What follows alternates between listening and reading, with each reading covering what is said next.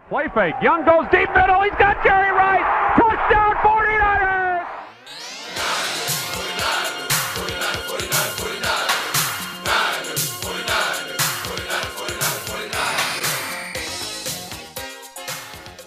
Welcome to another edition of the 49ers Family Podcast, where three generations of 49ers fans break down the game each week and hear from Grandpa Mike as he shares personal experiences since he became a fan in 1949. My name is Josh, and I'm here with my dad, Jared. Yes, Jared is back, and Grandpa Mike. We are a 49ers family. All right. As fun as it was to break down those wins at the end of the season, you know what? This one, it totally feels different because this one counted. Even if we lost one of those games at the end of the season, yeah, there was the seeding conversations, but we had already won the NFC West. We're kind of playing bad teams. And so we were supposed to win, and this one we were supposed to win too. But this one, not only was it a playoff game, win or go home. You knew, as we talked about last week, that Seattle was going to throw everything at us, and even still, we dominated. Not from the get-go. We'll get into that, but we dominated. And like the final score for somebody that didn't catch the game, had a conflict or something, pull up the score at the end of the game, you got to be like, oh wow, like the Niners killed them. And yeah, in the end, the Niners killed them. But I don't think that does the game justice, because I think all three of us were a little bit stressed out that first half, as with every other 49er fan. So I'm excited to be here with you guys, break it down, and let's jump in. Let's get started. Grandpa, how you doing? I'm doing good, Josh. One of the things we learned last week is that you can beat the same team 3 times in 1 year. Hard to do. There's a lot of people that said you couldn't do it, and we did it. So we can now exhale. And the weather was supposed to be atrocious, and it turned out to be really fine. So that was a miracle. But just for a moment, I wanted to, go back, and this is a very special year. It's a very special team. I really expect that we're going to go to the Super Bowl. But to get here, we've really had to navigate through many, many bumps in the road. And in a way, it's astonishing to be where we are. And it started, with the Debo contract dispute, and he wanted to be traded. And John Lynch handled that just beautifully. And look at Debo today. And then we had the Jimmy quandary. He, said goodbye to the team in February after the Ram game, and we tried to trade him. He had shoulder surgery, and we even gave his agent permission to go out and find his own trade. And thank goodness that never happened, because when Trey Lance went down, Jimmy filled in that gap, and what a year. It's the injuries, the just on and on and on. We started 3-4, and now we've won 11 in a row. The Seattle game was,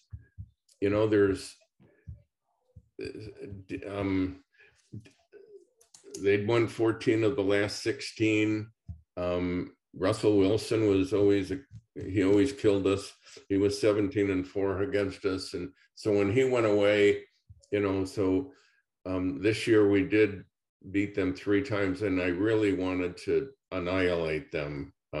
They've been a true nemesis throughout this, the last 10, 12 years. So wouldn't you know, at halftime they're ahead 17-16. And I thought, here we go again. Pete Carroll just plays these games close, and he hopes that, you get to the 4th quarter and then anything can happen. And that's, what it looked like, especially when they kicked that field goal right at the end of the half and went ahead. But then the gates, we went on a 25-0 run. We've now won 11 straight. We've gone 3 months without a loss. It's a great feeling. It's incredible. And playing obviously very well, no turnovers. The weather cooperated. We're now 7-0 against the NFC West. So yeah, a really solid game. And then to get a little greedy, we had 3 field goals. Had those been touchdowns, we'd have another 12 points and the final score would have been 53, So we really laid it on them. So very, very happy, very proud. Great game. Great game. Yeah, Dad, I know we broke it down too. What are some of your thoughts? I thought it went like I thought it was going to. I thought Seattle would give us a real hard time, especially in that first half. They'd come out and just give us a real dogfight, a real good match, and they'd keep it close. And that's how it went down. They led by a point at the end of the first half. We made some adjustments at halftime, came back out, and then we turned on the afterburners and we played our game. And we made great adjustments. I mean, we literally could have held them to 17 points, game time, but we played some prevent defense and they were able to bring the ball down and put another touchdown in before the game ended. But I think we really got our offense rolling, got everybody involved. I like that. I loved that it kind of went down the way it did in a way, because Brock Purdy, his feet were held to the fire a little bit. There was some adversity, some trial. It was the first time it felt like he was playing from behind a little bit, or just kind of things weren't clicking. They couldn't find their groove, and their timing was off. His throws is just different things. We were just kind of out of sync, and that kind of, the whole team could feel it. And 2 things can happen. We can hold it together and put this thing back on the tracks, or we can just totally derail. And Brock Purdy, as a rookie in that position, he basically stood in the face of that adversity. As little as it was, it felt monumental. It was Seattle. It was a playoff game. They'd been riding the hot hand the whole time. That was some serious adversity that they had to get through, push through. I love the way he handled it. And the rest of the team, the way they rallied around him. And that gives them tremendous momentum and more confidence, more chemistry to face what's coming up next. And that'll be the Dallas Cowboys. We'll get to that. And that's going to be, they're going to be pushed, but ultimately I think that they're going to overcome it. So I thought it was a great win. I mean, to beat Seattle 3 times. Brock Purdy did his thing. We distributed the ball. Devo did his thing. Christian McCaffrey, all of our playmakers involved. Our defense stepped up. Menahu had a great game.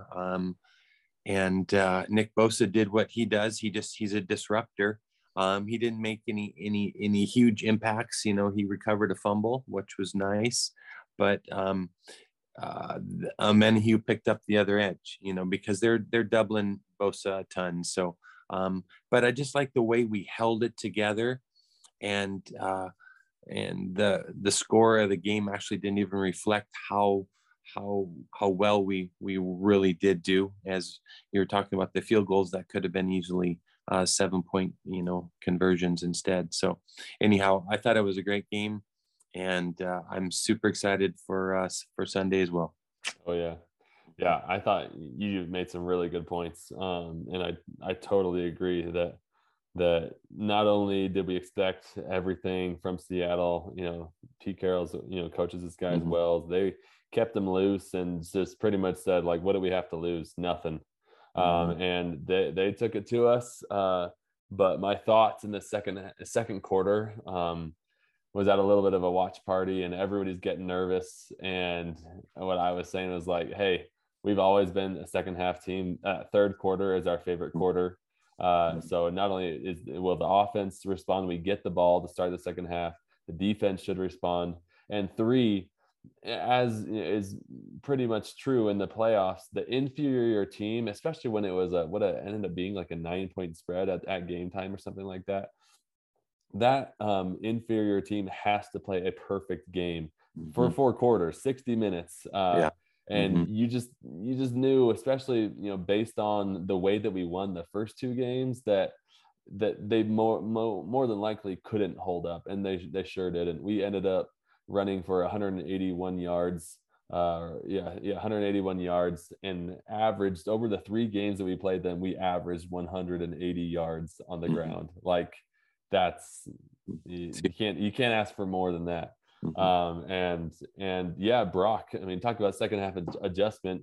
Brock came out and they just were on fire. You could tell that they looked at the tape and saw where he was missing stuff, and they got in sync, and he went 9 for 11 in the second half with a perfect passer rating of 158.3. Should have gone 10 for 11 based on that crazy, I mean, it could have been one of the best plays in 49er history, potentially, where he scrambles to the left, scrambles to the right, pump fakes, the guy jumps past him, throws his dart to the back corner of the end zone to Brandon Ayuk, who drops the ball. I know. Oh my gosh. If I was Brandon Ayuk, I'd be like, dude, I will buy you the biggest steak you ever wanted, because he owed him right there. That was, I mean, I'm serious. That play is the best incompletion, of the season. Yep, I totally agree. One other comment, just real quick, we'll probably get to it. Just Brock, I mean, for whatever reason, and Grandpa pointed out watching the game, but he rolled to his left a ton, and he doesn't throw very well rolling to his left, to be honest with you. And I don't know, that's just the way their pass rush was coming at him. But looking at the tape, I think that he will improve that a little bit. Step up in the pocket. He missed a few opportunities to step up, which we hadn't seen him do before in a while. He's actually really good. But yeah, the rolling to his left, I think that hurt us a little bit. But he is very mobile. See how those quick movements right when he's in the grasp, that comes down to that 10-yard sprint, stat that he has. And that was a beautiful play. That play lasted forever too. Forever. And then, I mean, it was just right in his hands, and he drops the ball. So that was crazy. That was a classic one. So I love that. Totally. Grandpa, what were some things that popped out to you on the box score? On the box score, well, one of the keys was no turnovers. Huge. And the Niners now are 14-0 this year in games in which we committed 1 or 0 turnovers. So we are really holding on to the ball. And let me get to the box score. Here it is. So yeah, our rushing yards, we can run the football. It's fun to watch, because the opponent knows it's coming and they can't stop it. It's run it down their throat. And 181 rushing yards. We averaged 5.5 yards a carry. And there were 33 runs. So, but and a couple other things about Purdy, his mobility is great, because we've been used to Jimmy kind of a statue just standing there, and then that's too how you get hurt, when you're just standing there. So Purdy's running around. Was it one other interesting note? I just went back and looked at Iowa State this year, and that's Brock Purdy's alma mater. So they went 4-8 this year, the first year without him, and the offensive coordinator got fired last week. So they finished at the bottom of the Big 12 in scoring and total offense. So they missed Brock Purdy already.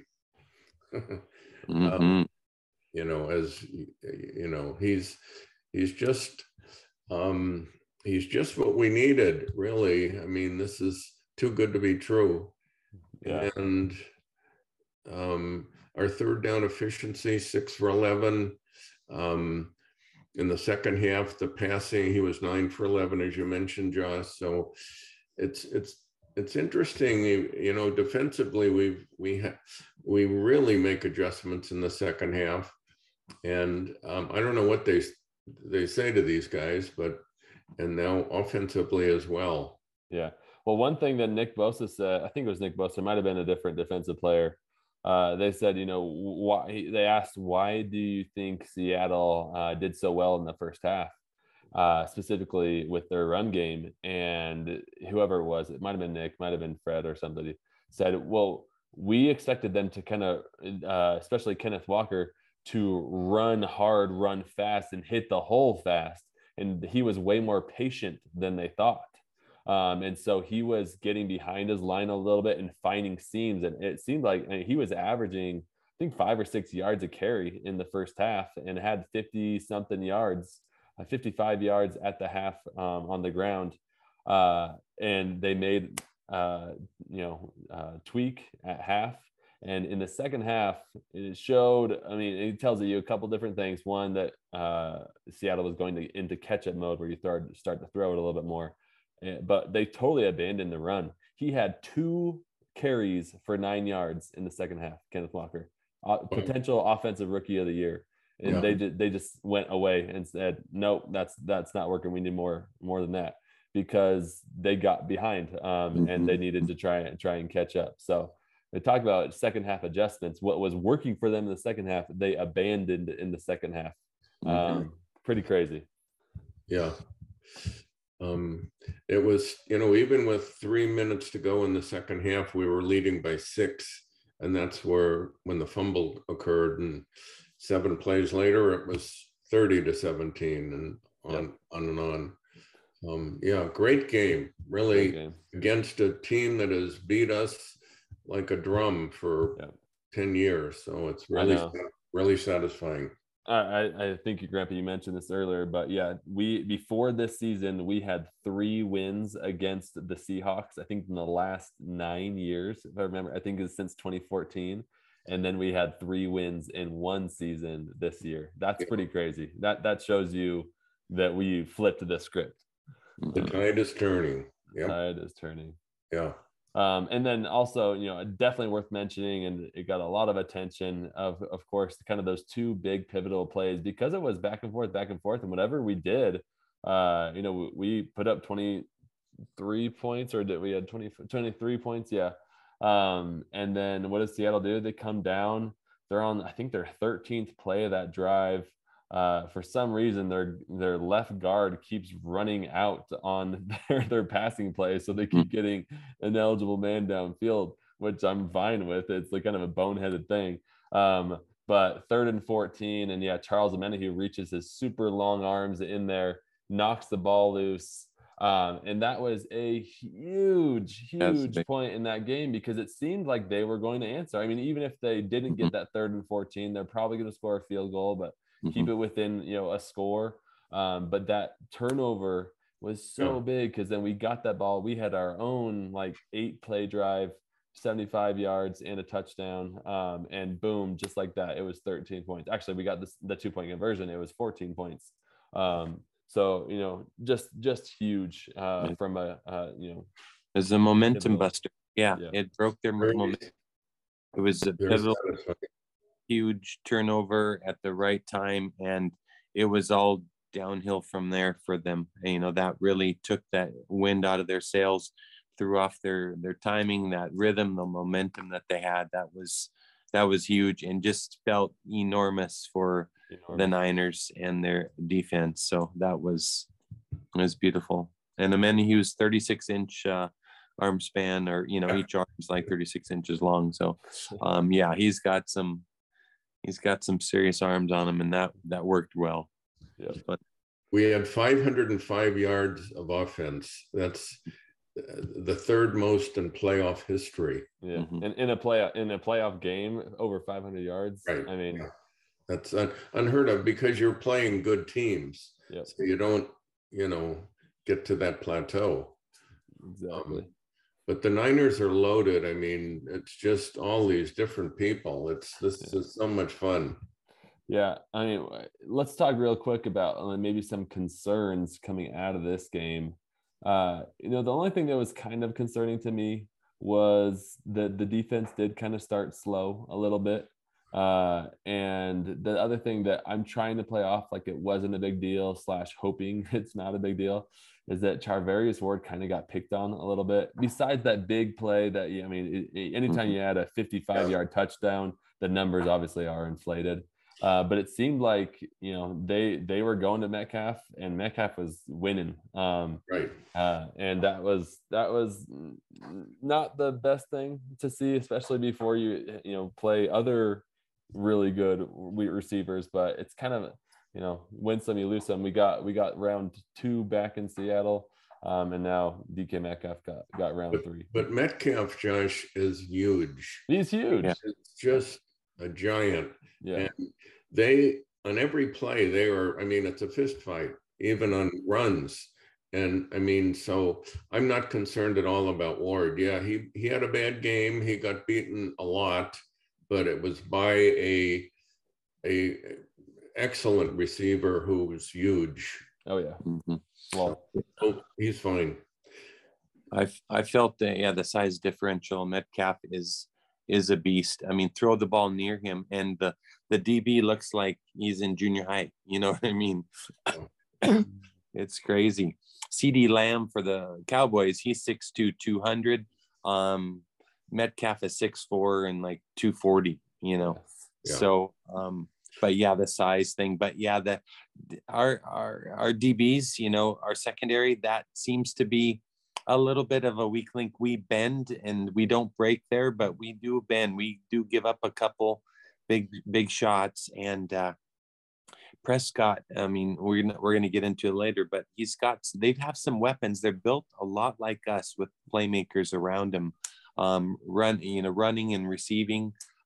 So we're going to have our hands full, and it's really going to be a great test. But I guess concerns coming out of it, I think Lenore had a pretty good game overall. Yeah. And but they do poke holes in our secondary. I think we're more sensitive to it as fans, because if somebody scores, a 50-yarder on us, we start freaking out. It happens across the league almost every game, but I don't want to see it in our, happen on our watch, So, yeah.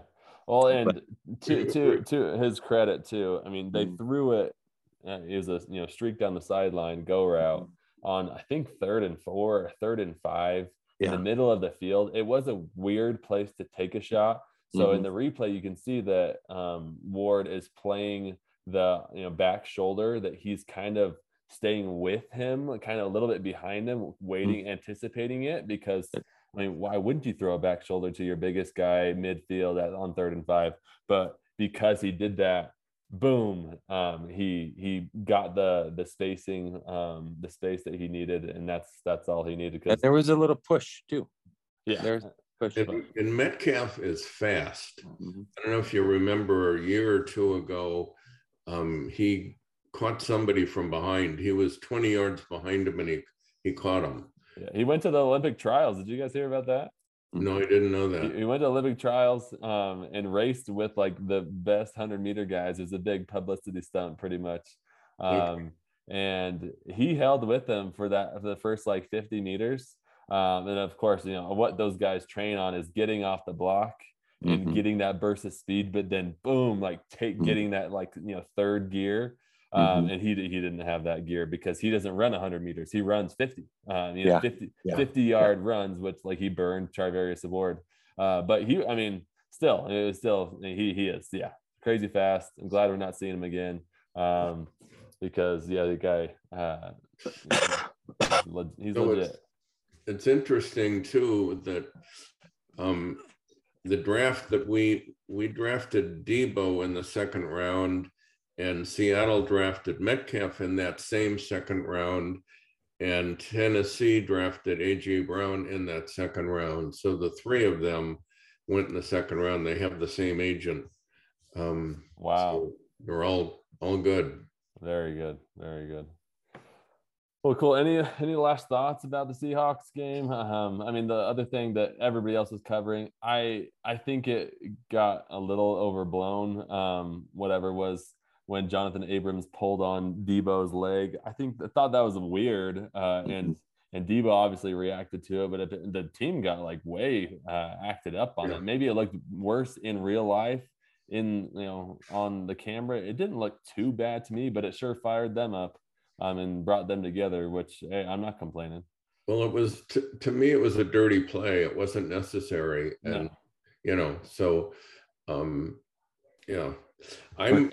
delighted with the weather. It was supposed to be this torrential downpour. They were comparing it to the flood of 18 something, where 4,000 people died.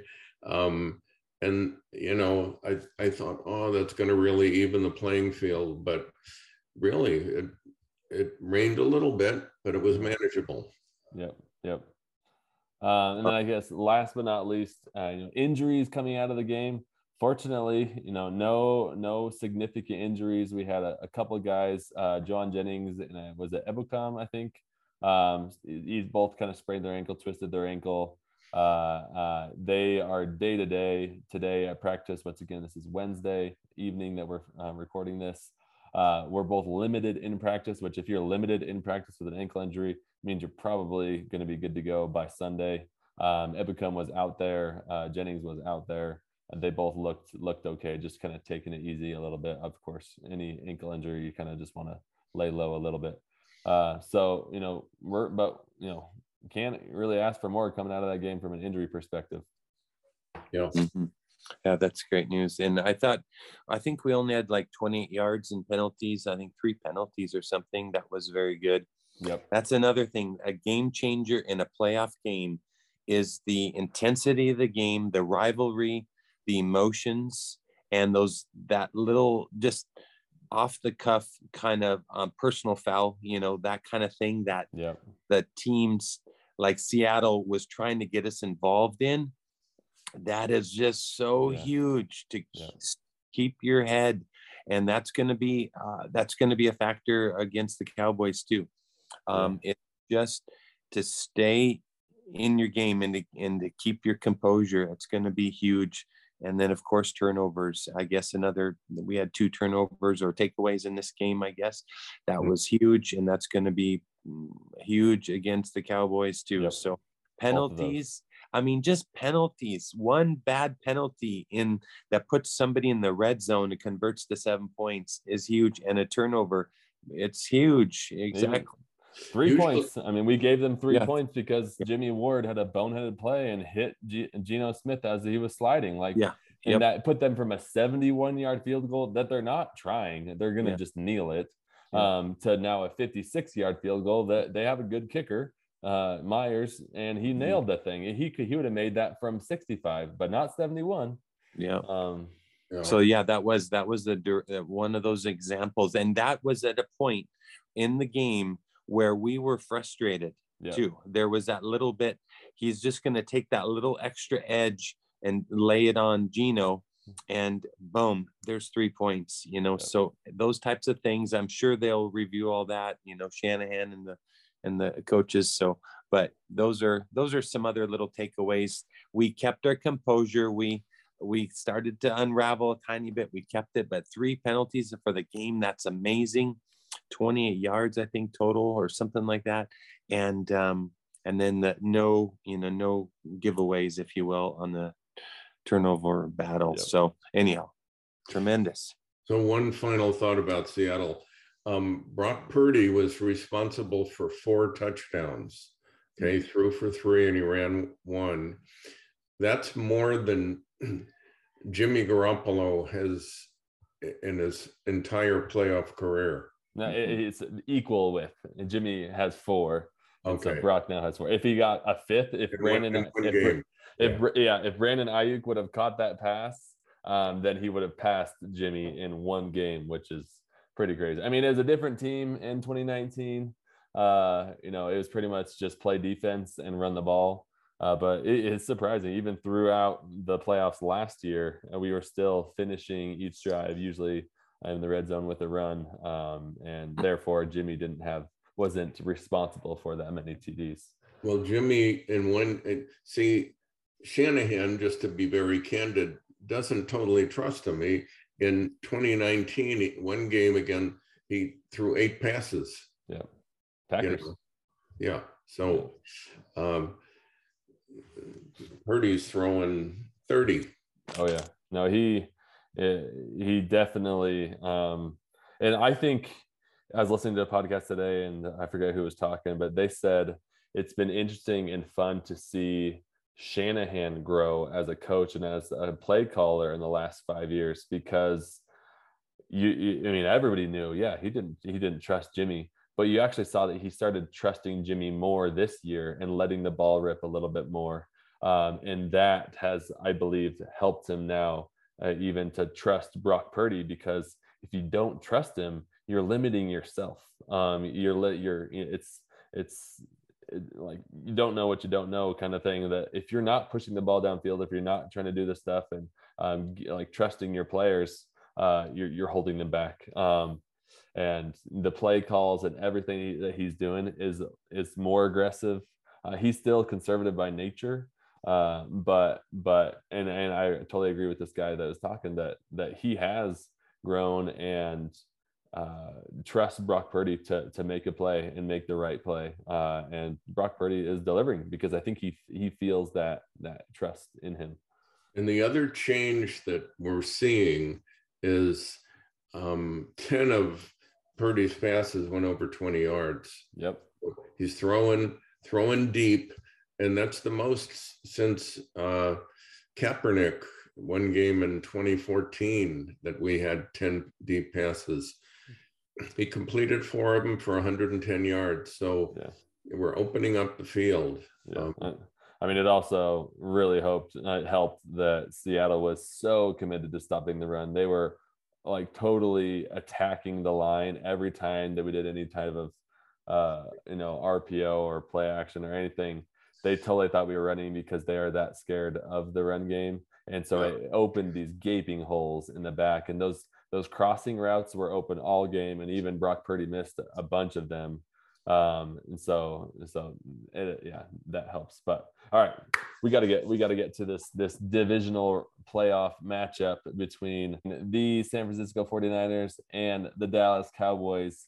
This one is shaping up to be quite the thriller. Ticket prices are insane for this game.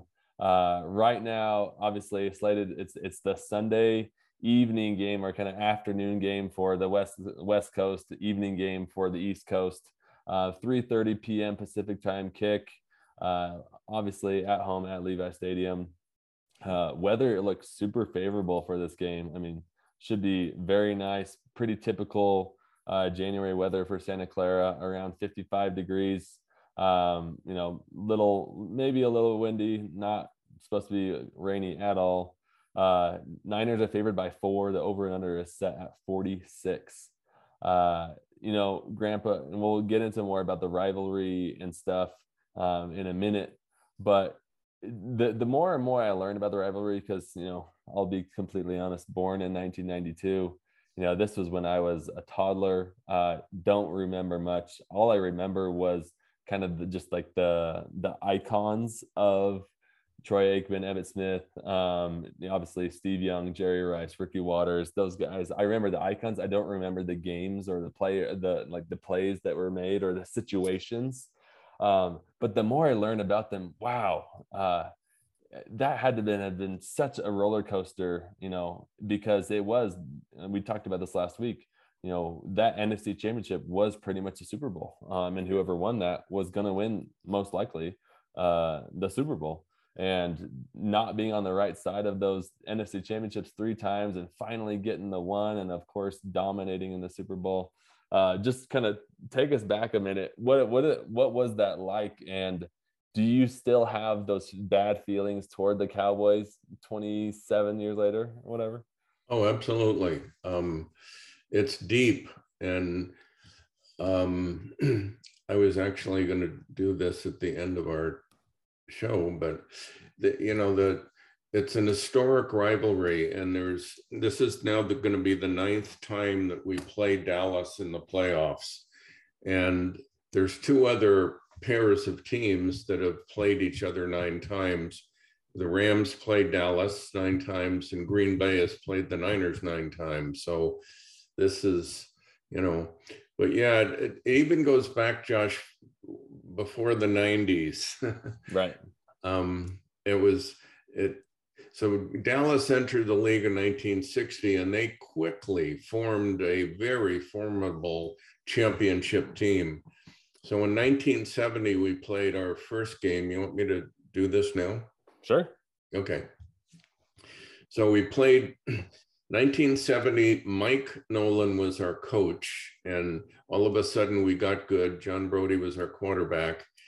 And so we met Dallas in the NFC Championship game at Kezar, and Dallas won 17-10. Craig Morton was the Dallas quarterback. So that was the first time they beat us in 1970. And then again, it was a 3-year window. So the following year, in 1971, Dallas also won, this time 14-3. And this was, in 71 was the first time Dallas won the Super Bowl. So they've got 5 Super Bowls as we do. But they had this guy in 1971, a running back by the name of Dwayne Thomas, who before the season started, he issued this statement where he would not talk to the media, nor would he talk to his teammates all year. And he did that, but boy, could he run. And anyway, in 71, so we lost in 70, we lost in 71, and Brody threw 3 interceptions in the 1971 game, which just kills you. And then in 1972, this was probably the most painful game. I followed the 49ers for 74 years. This is the worst one, and I will tell you about it. I'll never forget it. It just devastated me. So we had this problem for years. We just couldn't beat Dallas. So all of a sudden in 1972, we play them in the regular season, and we beat them 31-10. So you thought, okay, the tables are turning. And wouldn't you know, again, we meet them in the playoffs. This was not for the NFC Championship. This was for the divisional game, like we're going to play this weekend. And we're ahead 21-3. And then after 3 quarters, we're ahead 28-13. And I am just dancing. Well, Roger Staubach, who he had a nickname called the Comeback Kid, he engineered 3 fourth quarter touchdowns, and we lost 30-28. Wow. And I mean, I was going to head to the Golden Gate Bridge and jump off. Along with, half of San Francisco. I was just furious. And then finally, 9 years later, in 1981, was the greatest game in our history. And that's also against Dallas. And we finally beat them. But we had it had to be this miracle catch by Dwight Clark with 58 seconds to go. A 6-yard pass on 3rd down. So we went to our first Super Bowl in 1981. So we finally beat Dallas. And then the rivalry continued in the 90s. And again, we had 3 years in a row where, as you just mentioned, it was when you were born, but Dallas and the 49ers were by far the 2 best teams in the league. And when they played in the NFC Championship game all 3 years, that was bigger than the Super Bowl. So in 92, Dallas won, and they won in 93. And that's when Jimmy Johnson, was shouting out, "How about them Cowboys?" Yep. Which I'll never forget.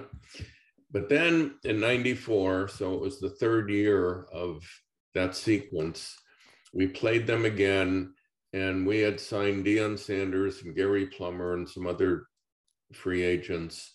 And that was, Steve Young was our quarterback, and we beat him 38-28 and went to Super Bowl 29 against San Diego, where Steve Young threw 6 touchdown passes. So, and I always think of Steve Young's 6 touchdown passes. It's kind of a record that will stand forever, because typically you play a very good team in the Super Bowl, and to beat that record, somebody has to throw 7 touchdown passes. Not going to happen. So then on Sunday is chapter 9 of this storied rivalry. And I just know something is going to happen in this game to remember it. I mean, there'll be some last minute heroics, or I don't know, but so that's a little background on the rivalry. It is deep and historic in its own way. I mean, we're now going to play for the 9th time, and it's all the marbles are on the table. Yeah. Well, and last year we got a taste of it, obviously, and a lot of these memories came back because we faced them. Also, no, that was in the wildcard round. Yeah, last year in the Super Wildcard round. We beat them 23-17. And that one had its dramatic flares. Tons of flags. I think there were a combined 23 penalties. And of course, the big, huge clock mismanagement by Dak and their coaching staff in the final minutes, that he sneaks it up the middle, does exactly what we want him to, because they're out of timeouts. It takes forever to clock the ball because he went like 30 yards. If he had gone 20, then he might have been able to clock it. And so ruin their potential drive there at the end. And we win in Dallas after they went 12 and or 13, 4. I forget what their record was. I think 12 wins. Yeah. And once again, spoiled their season because they have not been past the divisional round since 1996. We've had some runs to the Super Bowl with Cap, even with Jimmy a few years ago, and getting to the NFC Championship last year.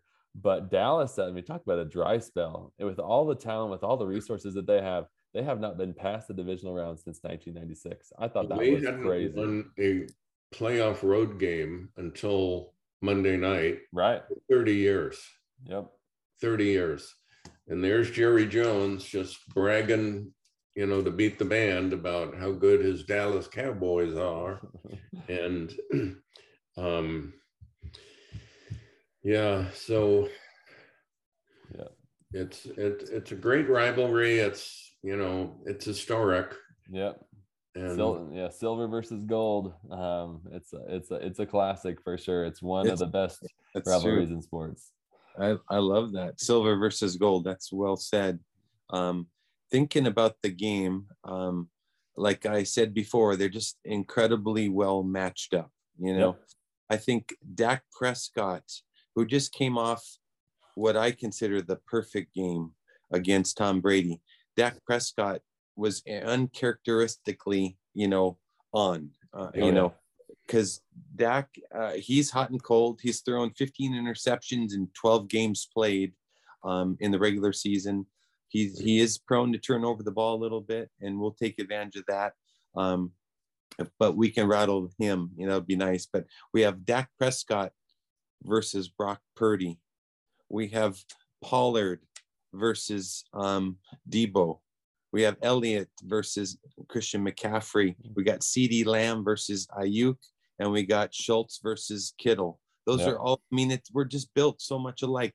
We have Parsons versus Nick Bosa, number 2 defense in the Cowboys against the number 1 defense in the Niners.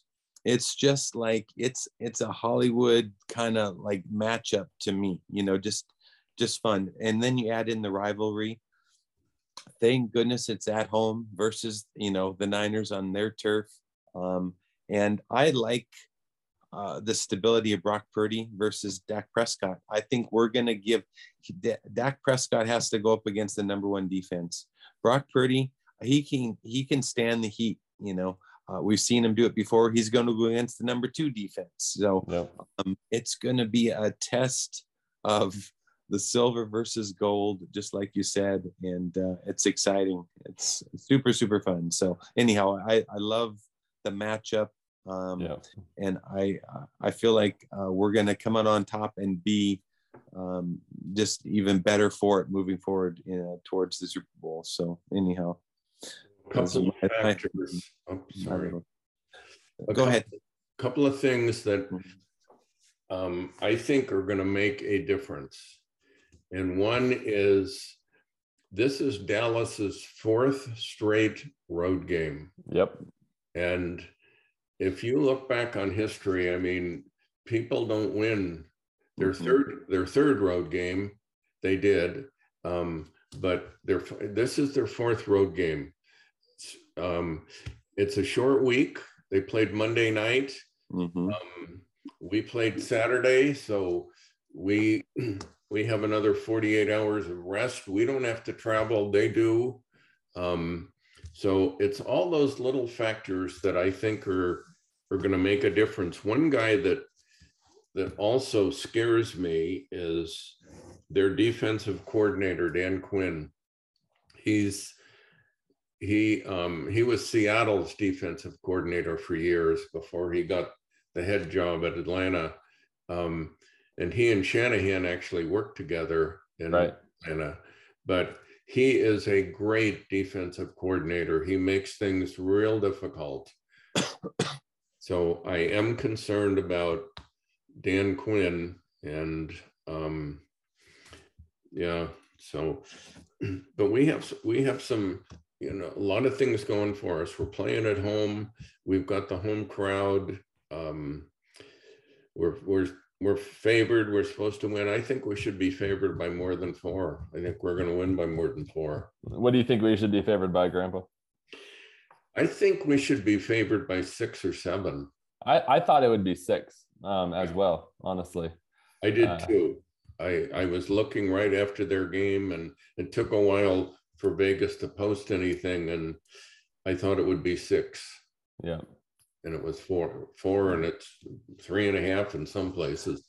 Yeah. I mean, honestly, on paper, and if you only have watched the Cowboys-Bucks game, you're like, whoa, this team is crazy good. Like, the Niners got to be careful, blah, blah, blah, blah. And they do, because what the Cowboys have showed this year is when they are on and in sync and stuff, they can be dang good. They blew out the Vikings, which once again were like the worst 13-win team in the history of the league.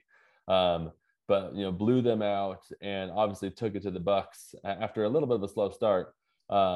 But I have to remind myself that just 11 days ago, the last game of the season, they played at Washington and lost 26-6 in a game that they wanted to win. Yeah. It was not a throwaway game, a rest your starters game. They wanted to win that game, and they got shut down to just 6 points. So I have not watched that game tape. If I had more time and not a full-time job and 4 kids, I probably would. But I mean, the first thing I'm doing if I'm Kyle Shanahan is pulling up that game and saying, all right, what the heck did the Commanders do? Because they held them to 6 points. And Dak, as you just said, Dad, 15 interceptions in just 12 games. Not been his most efficient year, but I mean, we talk about any playoff, any tournament style, it's about getting hot at the right time. So you got to respect him. He did play a heck of a game against the Bucks. And if they can keep that rolling, they are very dangerous. Mentioned this right before we jumped on the recording, but this, as much as Grandpa, we were talking about how the Niners Cowboys games and the NFC were big ones, of course, and the winner of that was usually favored in the Super Bowl. This one feels really big to me as well, because one, obviously you win here, you go to the NFC Championship, But the Eagles, we still don't really know if Jalen Hurts is fully healthy or not. And as good as the Giants are, they played a heck of a game against the Vikings. Once again, not very good, overrated. But I think the Niners, if they win, are going to be favored in the NFC Championship. And I think if the Cowboys win, we'll see what the whole Jalen Hurts Eagles thing is. But even if the Cowboys beat the Niners as we know it, they should probably be favored in the NFC Championship. So this is a big game with, obviously high stakes, and it's just it's too much for my head to handle. It's huge for many reasons. I mean, my quick version is these guys show up in July and they start training and practicing every day for 7 months and go through the season and injuries and weather and all just everything. And we're 3 games away from being a world champion. So we're right where we want to be. I watched the Dallas Tampa game, and Tampa was terrible. I mean, terrible. So I don't use that really as a measurement. Yeah. Prescott played well, but he played well against a team that didn't even finish 500. Right. So, we have to be on our game. And I think if we are, as long as we are, and we don't turn the ball over, we will win handily. Yeah. I mean, handily, I'm not sure, but I do think that we would beat the spread. So let's talk about kind of what some of those weaknesses are of this team. We've mentioned a lot of their strengths, but weaknesses is turning over the ball. Even, I'll say in interceptions, they are good at holding onto the football from a running back standpoint. And because of their defense, they're good at forcing turnovers. They are plus 10 on the year with a plus 10 turnover margin. We are plus 13. We were number 1 in the league. They were number 2. Usually goes hand in hand with, where your defense is ranked. Yeah. And so, they are formidable, but, they have their weaknesses too. Their secondary isn't amazing. They tend to let the other team throw to their second and third wide receivers. And so, I'm expecting a big game from Jennings. We've seen it throughout the year, third and Juwan, as he calls it, that on those third down plays where they're, favoring or doubling up Debo or Kittle or, shadowing McCaffrey, he gets left on a lot of man-to-man coverage and beats his guy. And I think we saw a preview of that in the Seahawks game. I love to see him getting involved a little bit more because it just makes our offense that much harder to defend. But I think that is a potential little wrinkle of opportunity for Juwan. How about to get Gray involved maybe a little bit? Throw him a ball. Yeah, why not? Maybe. Yeah. So Juwan Jennings, I just love watching him, even when he's not involved with the pass, but he's a phenomenal blocker. He just pancakes people. And one of the reasons he gets open is the defensive back becomes afraid of him. And he goes to block this guy and he just moves out of the way, and then he's wide open. So he's really fun to watch. Yeah. Well, and I think to your point too, Grandpa, he is utilized so much in our run blocking and downfield blocking that including his his 33-yard catch, that if Brock would have sailed a little bit more to the sideline, would have definitely been a touchdown. He actually ran up to the DB with his hands like kind of cocked back, like it looked like he was going to block. Yeah. And so the DB was ready to kind of take that on, and then boom, he ran right past him because he thought he was going to block. And so I think that is kind of a little trick up his sleeve that, hey, you think I'm going to block? You think I'm going to block? Watch this. I watched the game. When I watched the game live, you watch the ball. And then during the week, I watch it another 2, 3, 4 times, and I watch individuals. And that's where I see, some of the stuff. And Jennings he's a player. Oh yeah, no, he's very takes a lot of pride in his blocking. Super, he's just a good teammate, good team guy.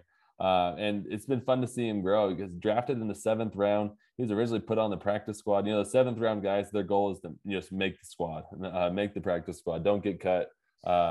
And he made the squad. He sat around, he put in his time, and they had some character questions on him about him coming out of Tennessee, that he was a kind of an all me kind of guy.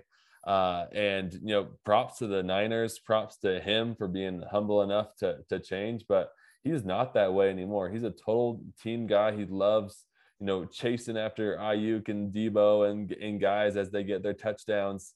But he's a great blocker. He's totally part of this team. Great wide receiver 3.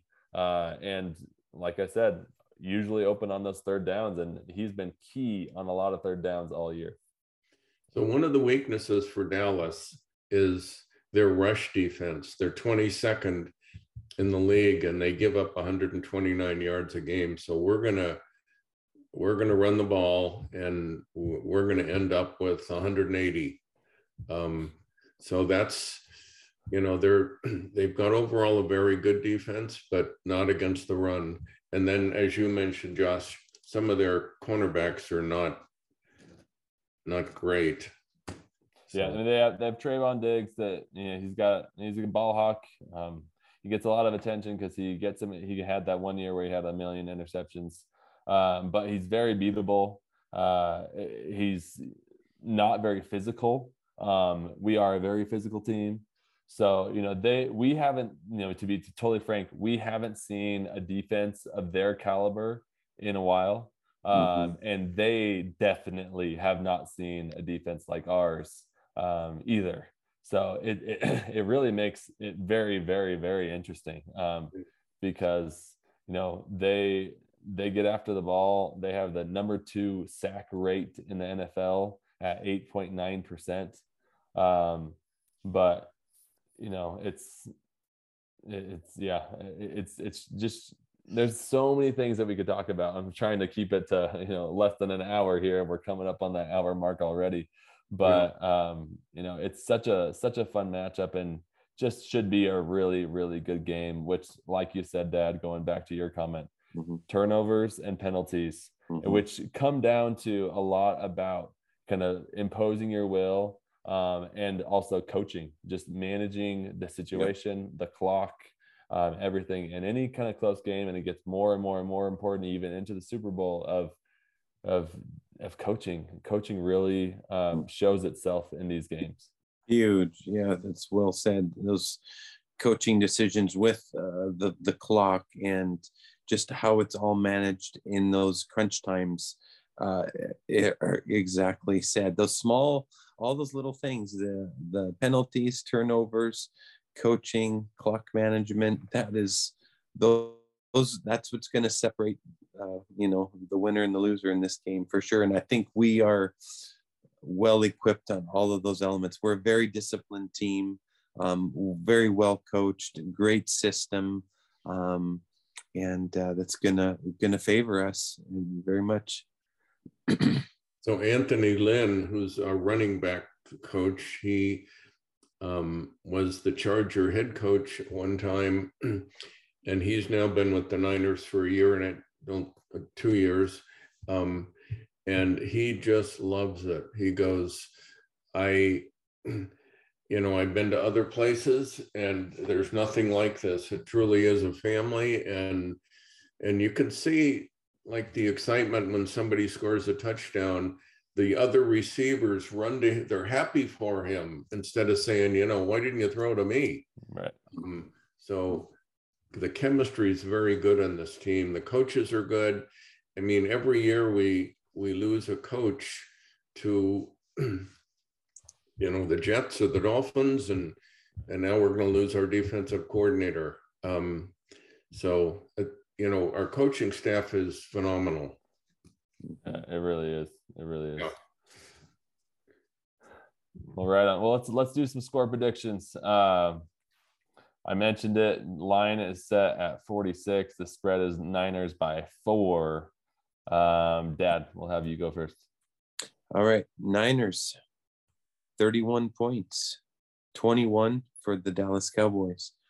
I think a 10-point spread. And I think we're going to hit that 30.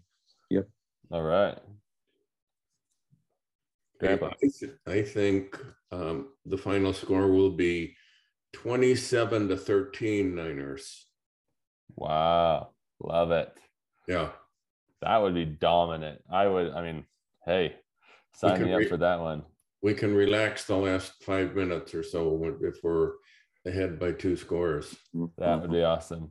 I'm apparently a little bit more nervous than both of you. I think Vegas is actually going to be pretty close. I think it's going to be 28-24 Niners.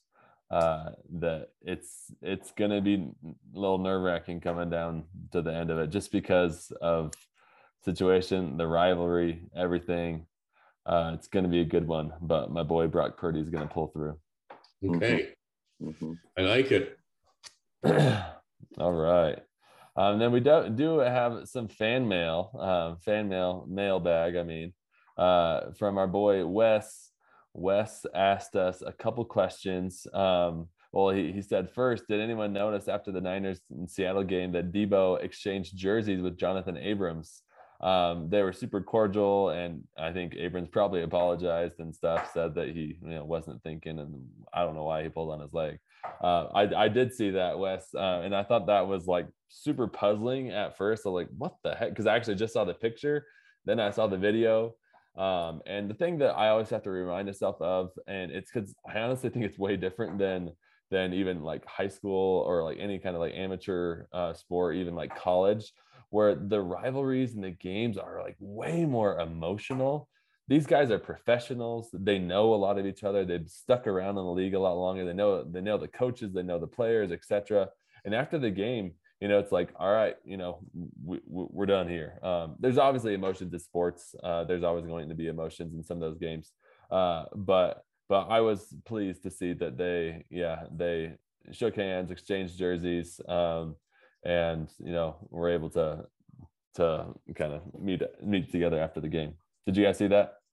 I did not. I did not know that. Yeah. Okay. Well, that's good. Yeah, that was good. And then his second question was, he noticed that, and I noticed the same thing, that Robbie Gould's kickoffs have recently been going short. Right. We saw obviously the botched, honestly, squib kick this last week should have been way deeper. But he asked, wouldn't we prefer, if he can kick it out of the end zone?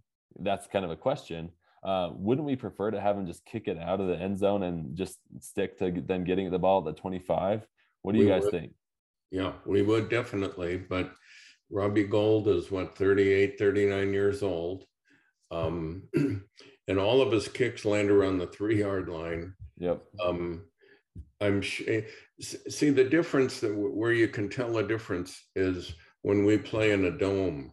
And when we play in a dome, his kickoffs go deep into the end zone. So that's where they want the ball. Yeah.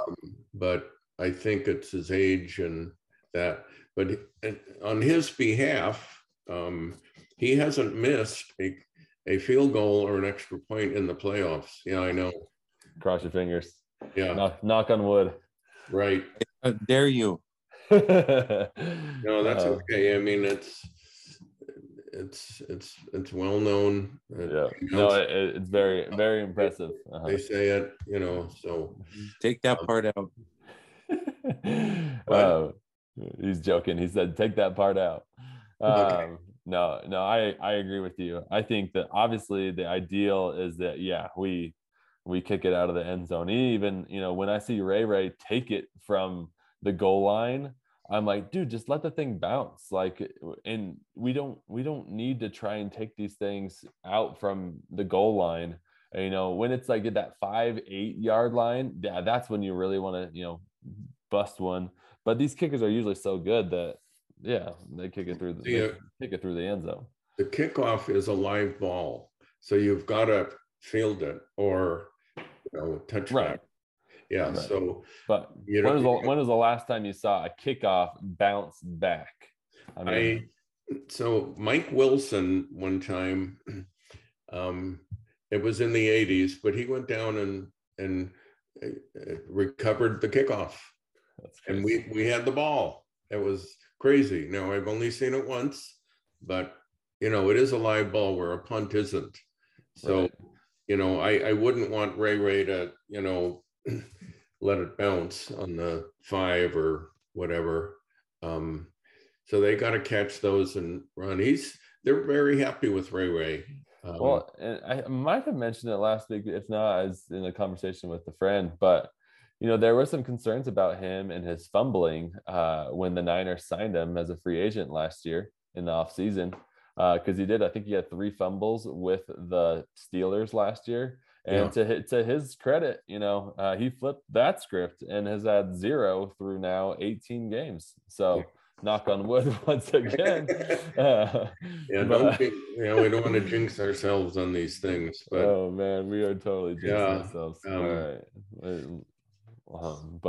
But yeah, no props to him. And hopefully Robbie can kick it a little bit more. I know Mitch Wishnowsky used to do the kickoffs, but they actually saw a decline in his punting when he was working on kickoffs and doing the kickoffs. And since relieving Mitch of his kickoff duties, his punting has improved, and they said we're sticking with that.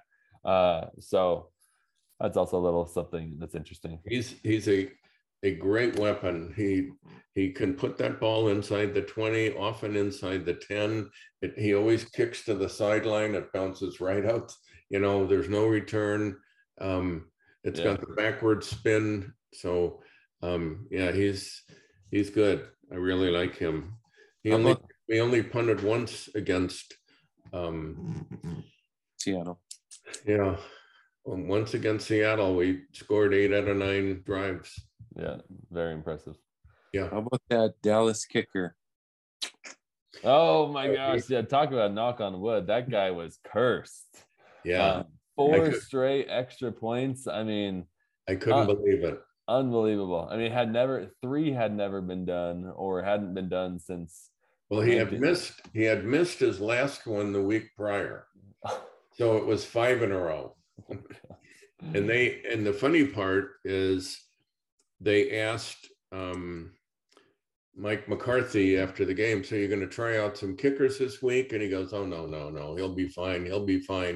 Well, then Captain Jerry gets involved, and they tried people out today. Yeah, they signed a guy to the practice squad and said they're still sticking with Maher, but they have some insurance now. So they'll probably, I mean, maybe they might elevate him, because you can have 2 practice squad elevations. They might elevate him to the squad, and just in case. Yeah, but with kickers, they're they've always been called a strange breed. Yep. And it gets in their head. Totally. And but let's hope it doesn't come down to a kick. Yeah. No, it's definitely. But if it does, my money's on Robbie Gould. Yep. For sure. Alrighty. Well, I think that'll do it for this episode of 49ers Family. Once again, we appreciate you all tuning in. Should be a good one. Should be a great one, honestly. And I'm just so pumped for it. If you have any questions, comments, feedback, please hit us up at 49ersFamilyPodcast@gmail.com. It's 49ERS. But okay, I hope we're breaking it down another win next week. But until next time, go Niners! Go Niners! We'll be back.